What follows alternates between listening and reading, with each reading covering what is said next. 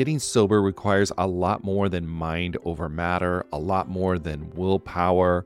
It's about leveraging the support around you. People in recovery typically need a mix of medical help, emotional support, and changes in lifestyle to manage their addiction, not just mental determination. As both a therapist and someone embracing the recovery lifestyle, there's one tool I always recommend to people needing extra accountability: SoberLink. SoberLink is a high-tech breath analyzer system designed to help you get and stay sober. And here's why I love it. You'll test the same day, every day, eliminating testing anxiety. Friends and family receive instant test results, helping you rebuild trust and preventing relapse. Accountability is a part of that, and it's something to really be embraced. Devices have built-in facial recognition, so your support circle knows you're testing, and tamper-resistant sensors flag any attempts at trying to beat the system, so your sobriety is never questioned. So let 2024 be your best year yet. Visit soberlink.com/TAM to sign up and receive $50 off your device. That's soberlink.com/TAM. And let accountability be your guide.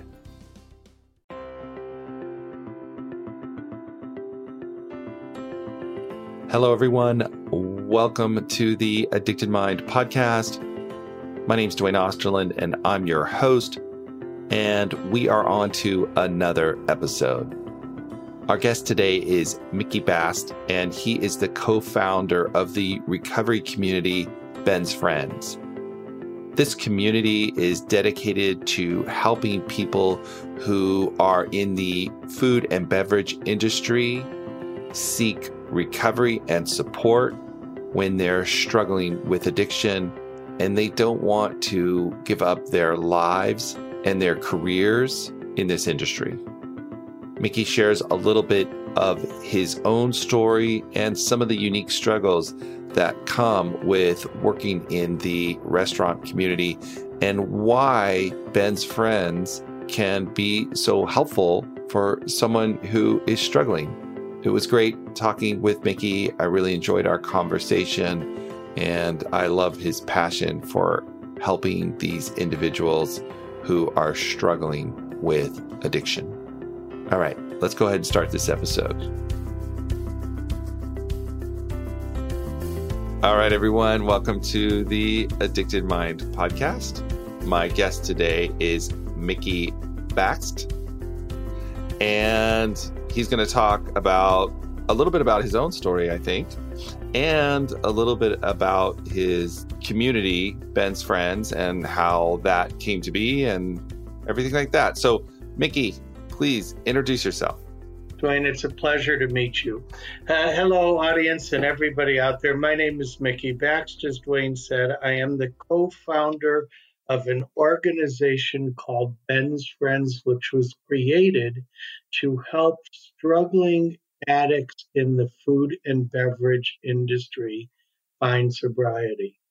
I am a 47-year veteran of restaurants, mostly high-end fine dining. I am 38 years sober, and I'm going to take you back to Ben's Friends. For me, in terms of my history, I got sober at 30 years old. From 16 to 30, my life was nothing but a living hell. I'm not going to go into details. It's boring, and you've all heard the story. I did die from an alcohol and drug overdose on an emergency room table. They found me in a hotel room after 4 days of nonstop, round-the-clock drugging and drinking. They opened up the door, thank God, because they didn't know what was going on. And I died on an emergency room table. As a result of that, they found me just in time. I thought that that was the end for me, as they told me that if I drank or drugged again, there was a good chance I might die. It scared the living hell out of me. And 3 weeks later, they found me on a street corner in the middle of the night, stark raving mad. And I woke up in a straitjacket in a nut house. That's the summary of my addiction. That's where my addiction led me. I lost my business, I lost my home, and I lost anybody who cared anything about me because I no longer cared. I found sobriety. My route was AA. I had a real struggle with AA at the beginning for a number of reasons. Number one, everybody back then told me, as they still do, that I needed to leave the industry I love.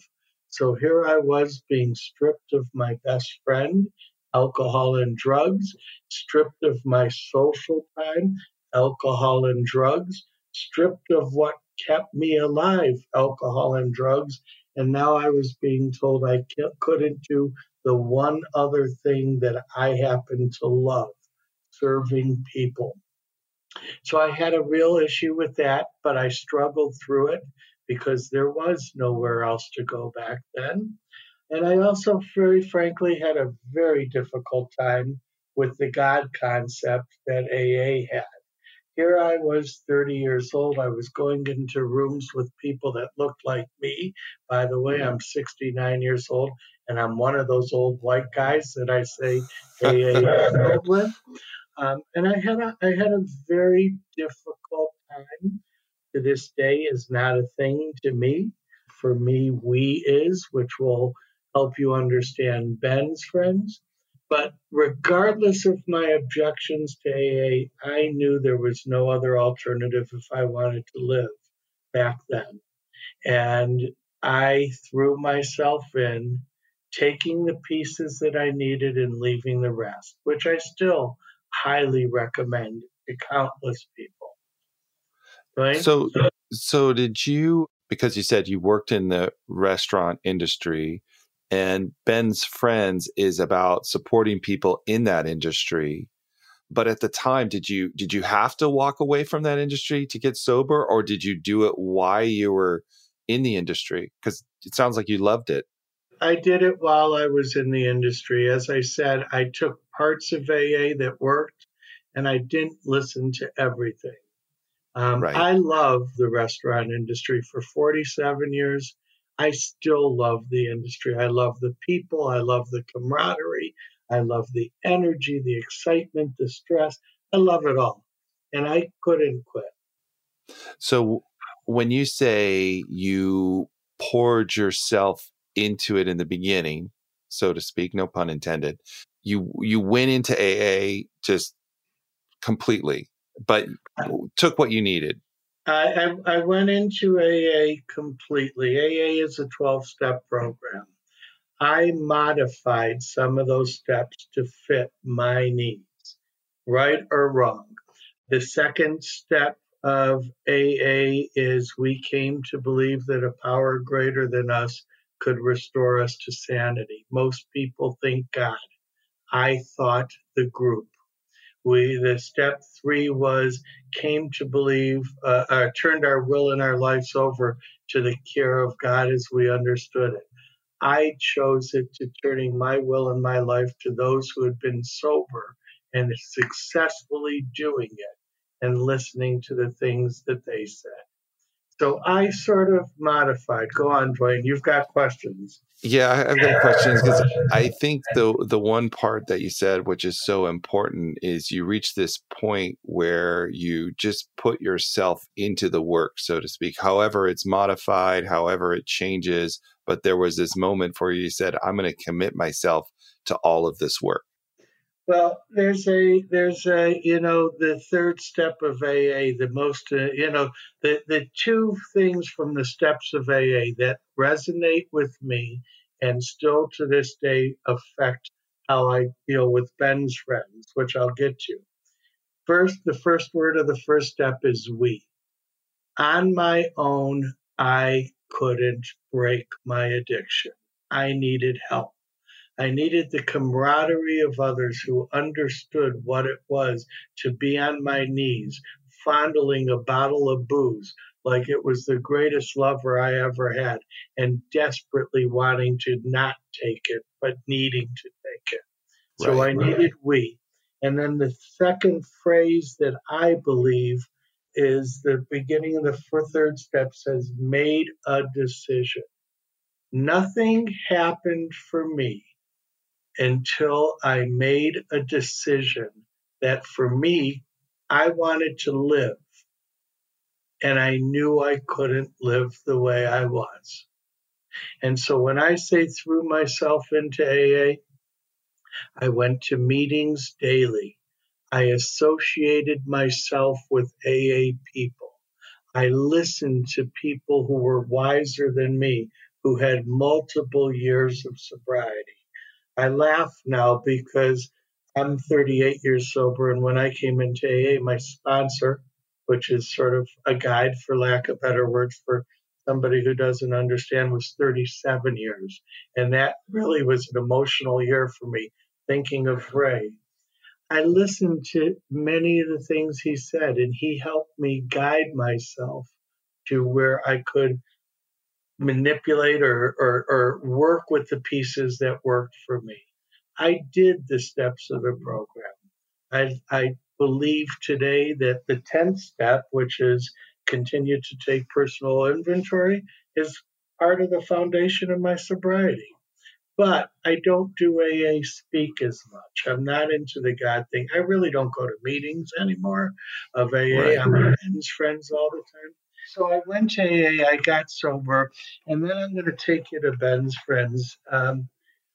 I went public with my sobriety at 12 years sober in 1994. And national magazines and blah, blah, blah. And, I lived in the very top tier of dining. I lived with the celebrity chefs. I partied with those that people see on TV Right. and read books of. And the insanity of what was going on was all over. I mean, the amount of drugs and alcohol that people did was just crazy. And I watched people destroy their lives. I watched people die, and I watched people ruin their careers because of alcohol and drugs for years and years and years. And I was always out there, unlike AA, I'm not anonymous, nor is Ben's friends. I always was out there trying to set an example for those that wanted to get sober. I say with great pride, many people through the years came to me for this industry. But I have a partner. My co founder is a gentleman named Steve Palmer, who owns a restaurant group called the Indigo Road Group. And he and I would meet on a regular basis for breakfast. And every time we met, we had another story. We're in Charleston, South Carolina. We had another story about another person who had just died or destroyed their careers. And we kept saying we had to do something, but we were both too busy. And then in 2016, the Charleston Food and Wine Festival occurred. And over the course of 36 hours, three young restaurant people in their early 20s overdosed from drugs and alcohol if between Friday night and Sunday morning. One of them had actually cooked a lunch for me on Saturday with some celebrity chefs, and he was riding high that night. He didn't make it through his drug-fueled binge. And Steve and I got together brokenhearted and said, we got to do something. We were still too busy. 3 weeks later, a young man working for Steve by the name of Ben Murray took his life after 5 attempts at getting sober. And Oh my goodness. Steve came to me broken. And that moment, we both decided we were going to do something. And we went to the local media, and we didn't have a name at the time. And we said, Steve Palmer and Mickey Bakst are going to be at this location every Sunday morning at 11 o'clock for anybody in our industry struggling with drugs and alcohol. In the first meeting, 25 people showed up. Wow. And we were blown away. And I would imagine in the restaurant industry, like you were saying, I mean, serving alcohol is such a big part of the industry. It's about entertainment. It's about fun. It's about excitement. And so I would imagine if you're struggling with alcohol or drugs, it would be a hard industry to be in because you're going to be around it all the time. Well, I'm fond of saying alcohol's everywhere. Listen, you can go anywhere. You go in New York at 5 o'clock and you see lawyers lined up and accountants lined up drinking. But you're absolutely right. Our industry is particularly prone. And by the way, figures have anywhere from 17 to 24% of restaurant workers around the country having issues with alcohol and drugs. We are, Wow. along with coal miners and construction workers, depending on the study you read, the number one, two, or three highest rate of drug and alcohol addiction industry. Every study done, every study across the board.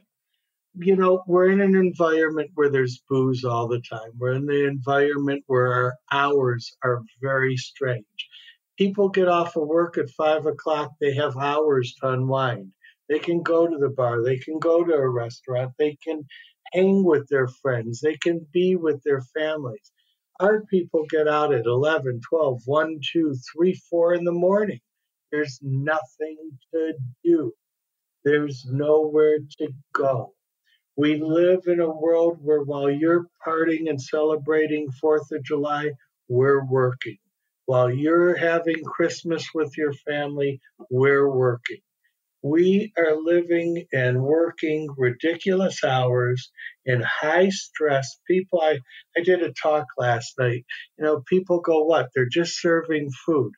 Let me tell you how stressful it is, especially these days, with how customers are being around the country. It's stressful, and you got kitchen. Drugs became a part of our lifestyle. We're the only industry where drinking and drugging is the norm. It's accepted. I found sanctuary by I could be passed out behind the bar and nobody thought anything except, maybe he just partied a little too much. But there wasn't too much thought behind it. Our industry creates that kind of atmosphere where it's readily available and we have a real onslaught. So going back to Ben's friend's question, go ahead. No, I was just going to ask you that. I was going to ask you, the first meeting had 25 people. You didn't have a name yet. You just said, we have to do something. And here you have 25 people showing up to this first meeting.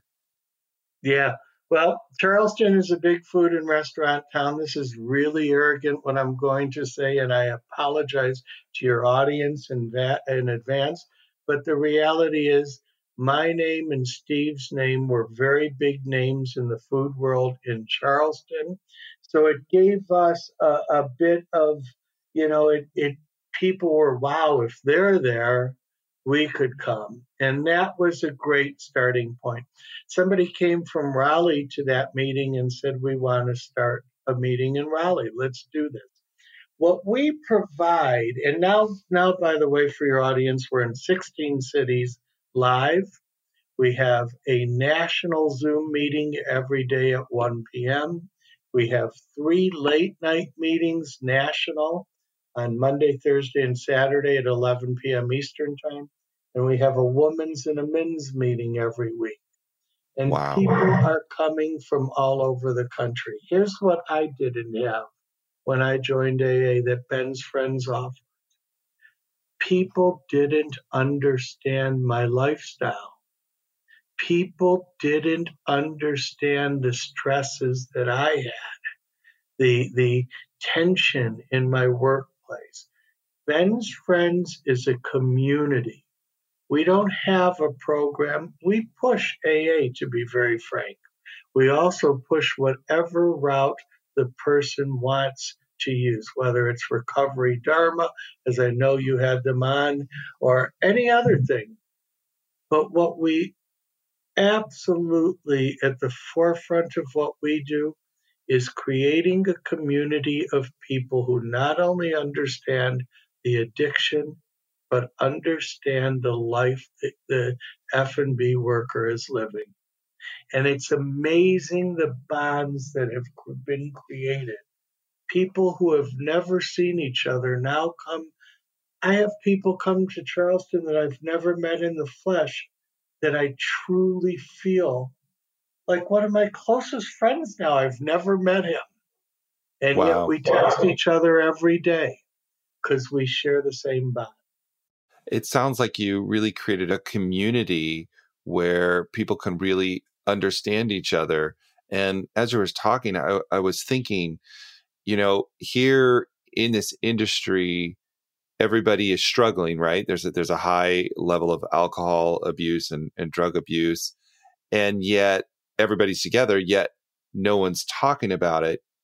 And it sounds like when you both finally said, "Hey, we're here, here's a meeting," it gave people permission to start to talk about what's already there that people were already struggling with. They just needed to know it was safe to do it. And it sounds like Absolutely. Ben's friend creates that safe space where it's like, "Hey, we understand." I agree. You summed it up well.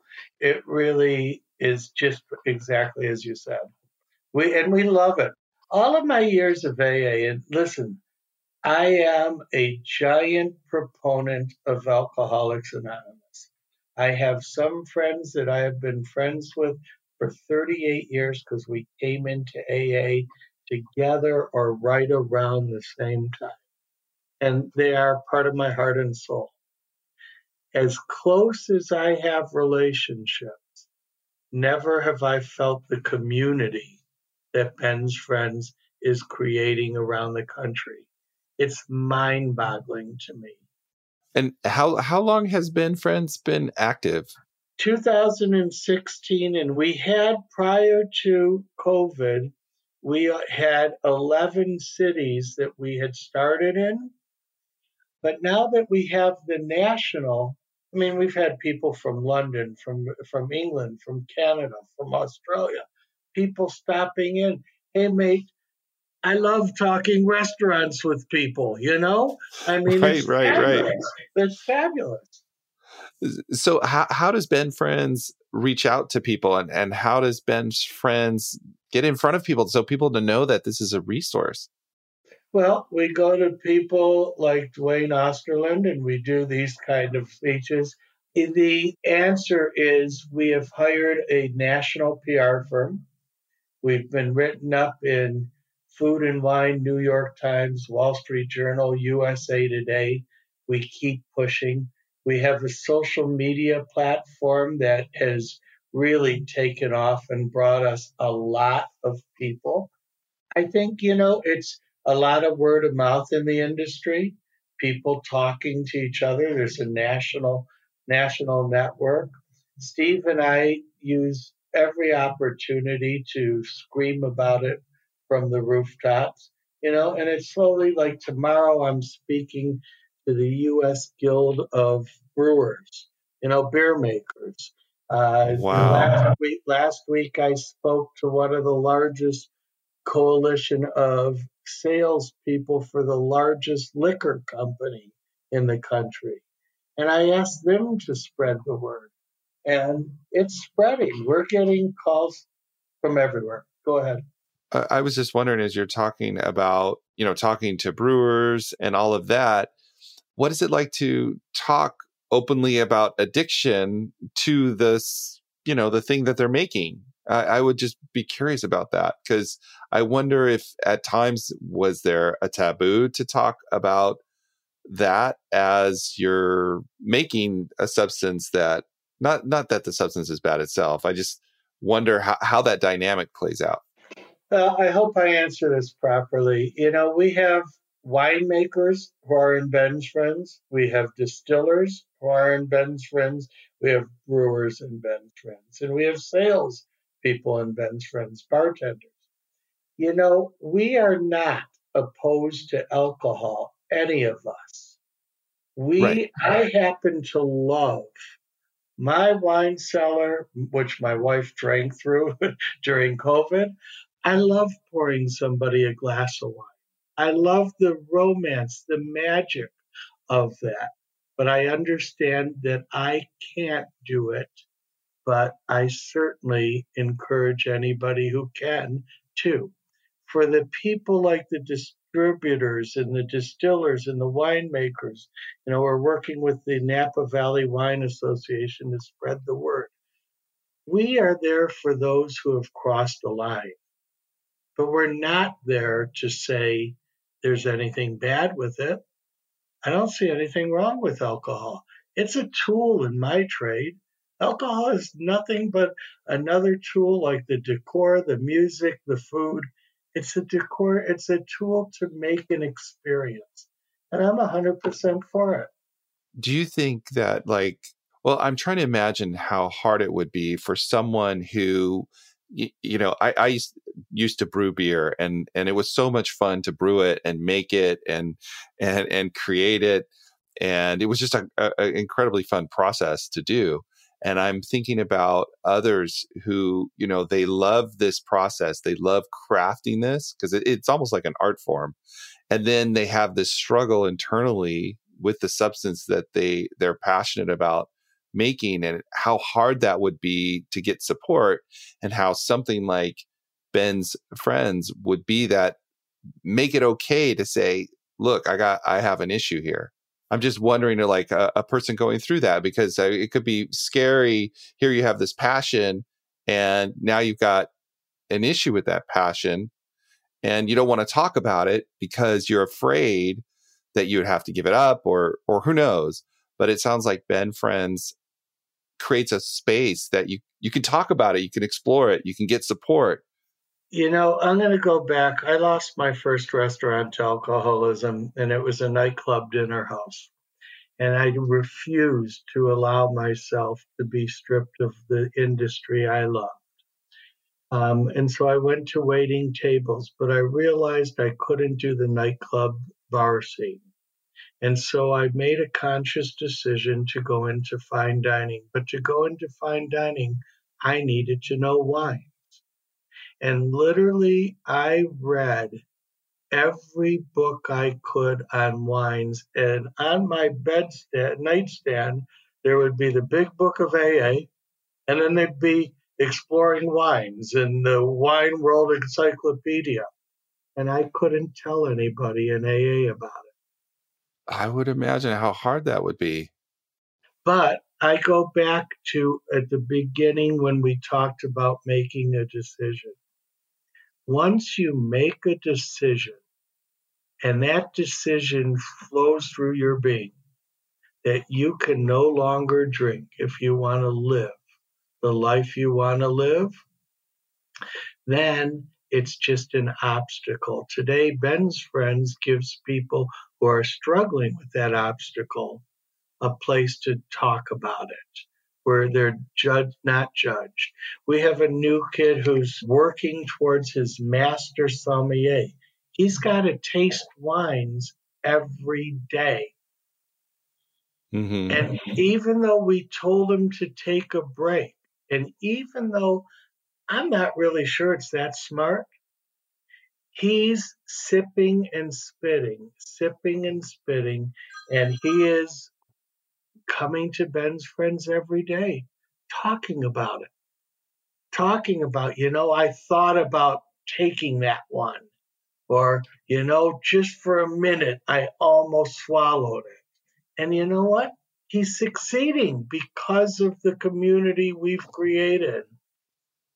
To be able to give him that support in a way where people will understand and let him go through his own process, but also welcome him in and have compassion for what he's struggling with. Yeah, it's a beautiful thing.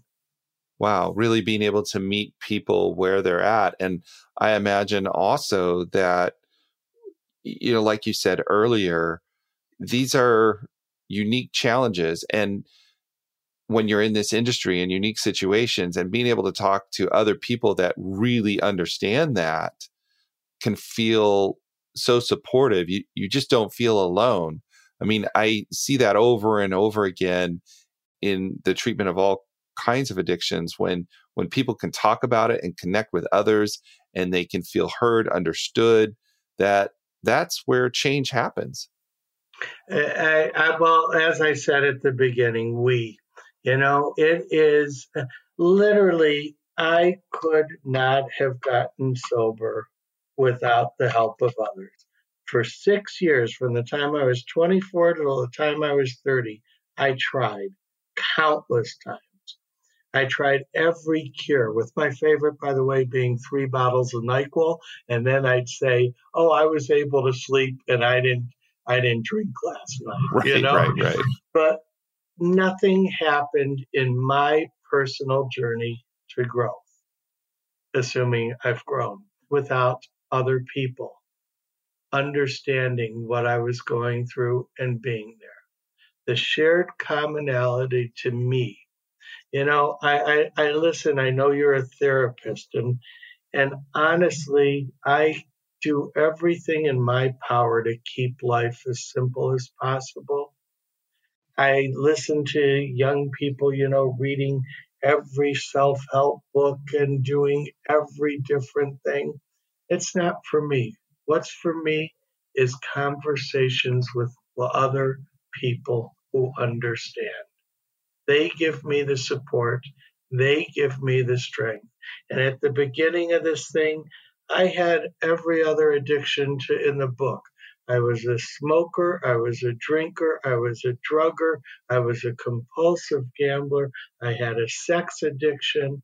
Now, the only thing I feel I have an addiction to, and I control it because of my wife, is sugar, which I know is terrible, but I like a little sweets. But I couldn't have stopped any of those with my mind alone and my willpower alone. I needed help from others. And that's what Ben's Friends is doing, providing help to F&B people around the country who can't quit their drugs and drink alone. Oh, Mickey, that is so well said. And I so much appreciate you coming onto the podcast and sharing your story. I like to ask one question at the end for every guest that comes on.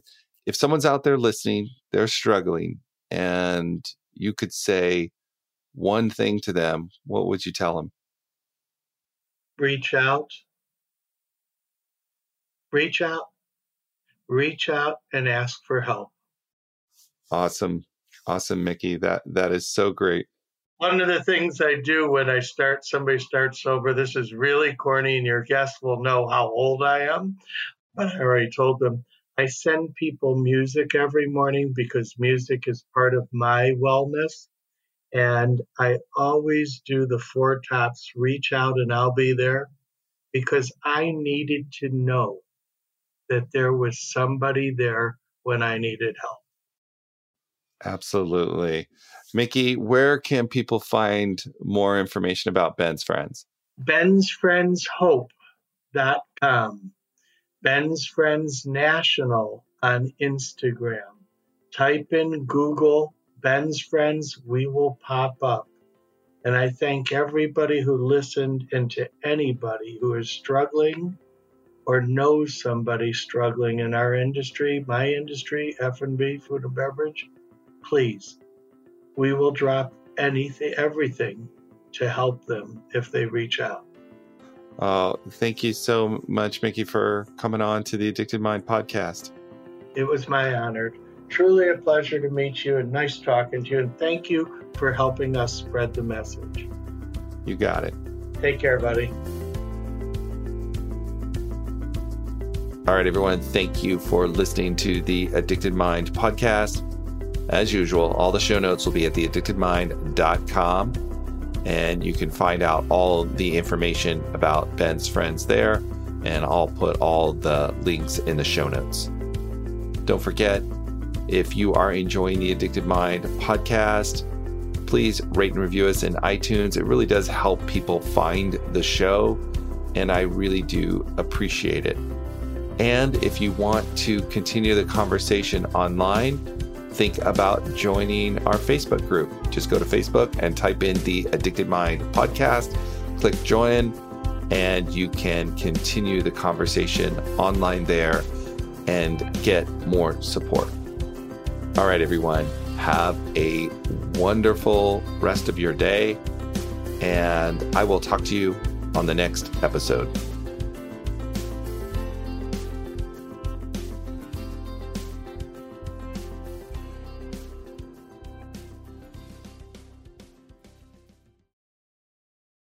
It's easy to blame ourselves for our struggles with alcohol. We see people around us being able to control their drinking without any consequences, yet no matter what we try, we can't seem to figure it out for ourselves. My name is Jillian Teets, and I am the host of the Sober Powered podcast, where I use my biochemistry background to explain the latest research in addiction and help you understand both why you drink the way you do and how to develop the skills and mindset you need to find freedom from alcohol. I discuss topics like why we think about our drinking 24/7, why we have no off switch, and why we crave alcohol. If you're struggling with your drinking or you know someone who is, then I hope that you will check out the Sober Powered podcast. New episodes every Friday. See you there.